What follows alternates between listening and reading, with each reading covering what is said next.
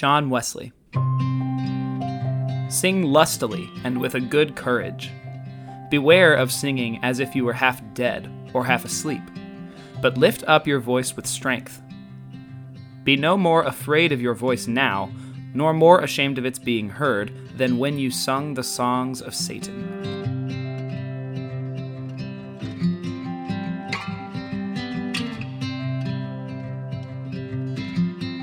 I just love John Wesley, which I guess is a good thing for a United Methodist Church pastor. Over the course of his ministry, he gave humanity many gifts. A life-giving theology, an understanding of God's grace that speaks to every stage of our life of faith, some pearls of wisdom regarding our physical health in his book entitled Primitive Physique. Seriously, y'all, Google it. There's some really great gems like to hold a live puppy constantly on the belly for an obstructed bowel. But one of my favorite gifts from John Wesley are his instructions for singing that are helpfully printed in the front of every United Methodist hymnal.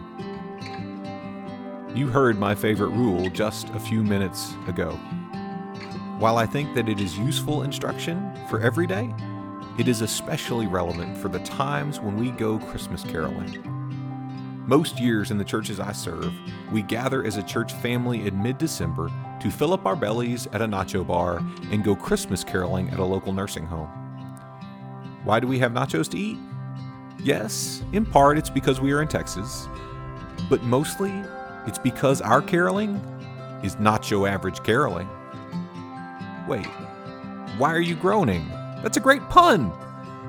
Anyway, I think that part of the reason that I love our caroling is that when we go caroling at our local nursing home, everyone, residents and church members alike, are singing as John Wesley instructs.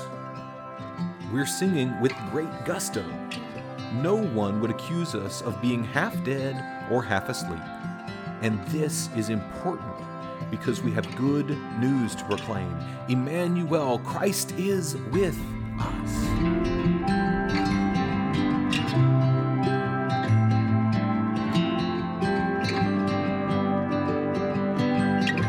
So today, go caroling. Grab your kids, grab some friends, grab somebody, and go singing. And remember, as good old J-Dub says, sing lustily and with a good courage. Beware of singing as if you were half dead or half asleep, but lift up your voice with strength. Be no more afraid of your voice now, no more ashamed of its being heard, than when you sung the songs of Satan.